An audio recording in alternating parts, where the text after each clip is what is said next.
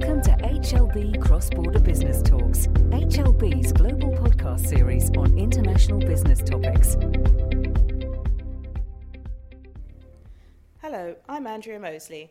I'm here in Budapest at HLB's Audit and Tax Conference, and I'm delighted to be joined by Adrian Furnam, Professor of Psychology, and Bettina Cassegrain, Head of International Business Development at HLB's French member firm Cogep. They're going to discuss the importance of soft skills in business. Good morning, Adrian. So good to have you with us. We heard in your session yesterday about soft skills and how it is so important to know about yourself and how you present yourself and how you come across to others. Would you say that this is becoming more and more important in our profession in a world where I suppose we have to fight for business a lot more than we used to in the past? Yes, absolutely. I spoke yesterday mainly about negotiation and persuasion.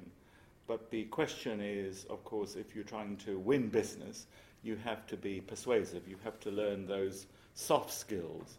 And I think many people in this profession have always believed that if you've got a good argument and good data, that rationality and reason will be sufficient. And we know it isn't. We know that in order to win business, you need to charm people, understand them. I talked a little bit about emotional intelligence, which is essentially being aware of your emotions and the emotions of others, but more importantly, how to manage your emotions and the emotions of others. So I spoke about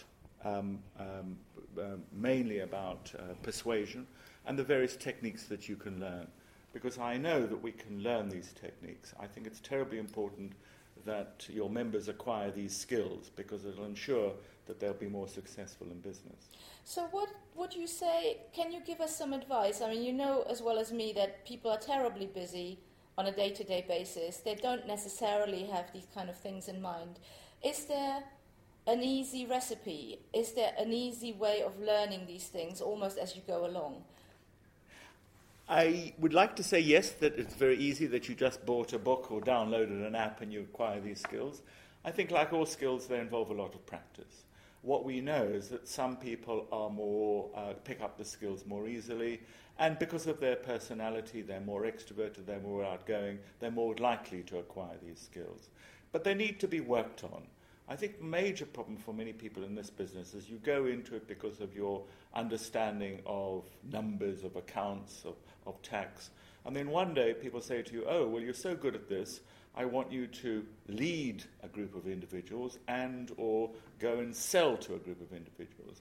And they've gone into the business because of their numeracy and their knowledge, not necessarily their soft skills, which they have to acquire to be successful. Well, I suppose that leads us to another point, really, saying that firms and any employer, I suppose, has to be aware of the fact that just because somebody is very, very good at doing their business and doing their job on a daily basis, the job that they were hired to, that doesn't mean that they can automatically fall into this new role of business development and be just as successful. Would you say that's a point that firms really have to bear in mind? Yes, I think it's very important.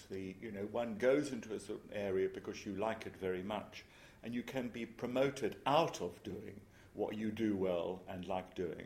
And there's some people who are never going to be happy in a selling role or a managerial role.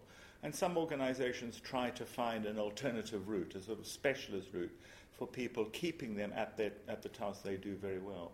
But inevitably, to climb to the top of an organization, you have to acquire these soft skills. You have to be able to charm, influence, negotiate, and persuade. And they are the soft skills, I think, of the modern era, which ensures that individuals and firms are successful. Understood. Would you say, to conclude, because we're not going to make this too long, what is your number one takeaway? Something that we can remember easily, something that everybody can bear in mind on a daily basis? I think, number one, know yourself, self-awareness. I think that the things that I've noticed is the person's ability to network.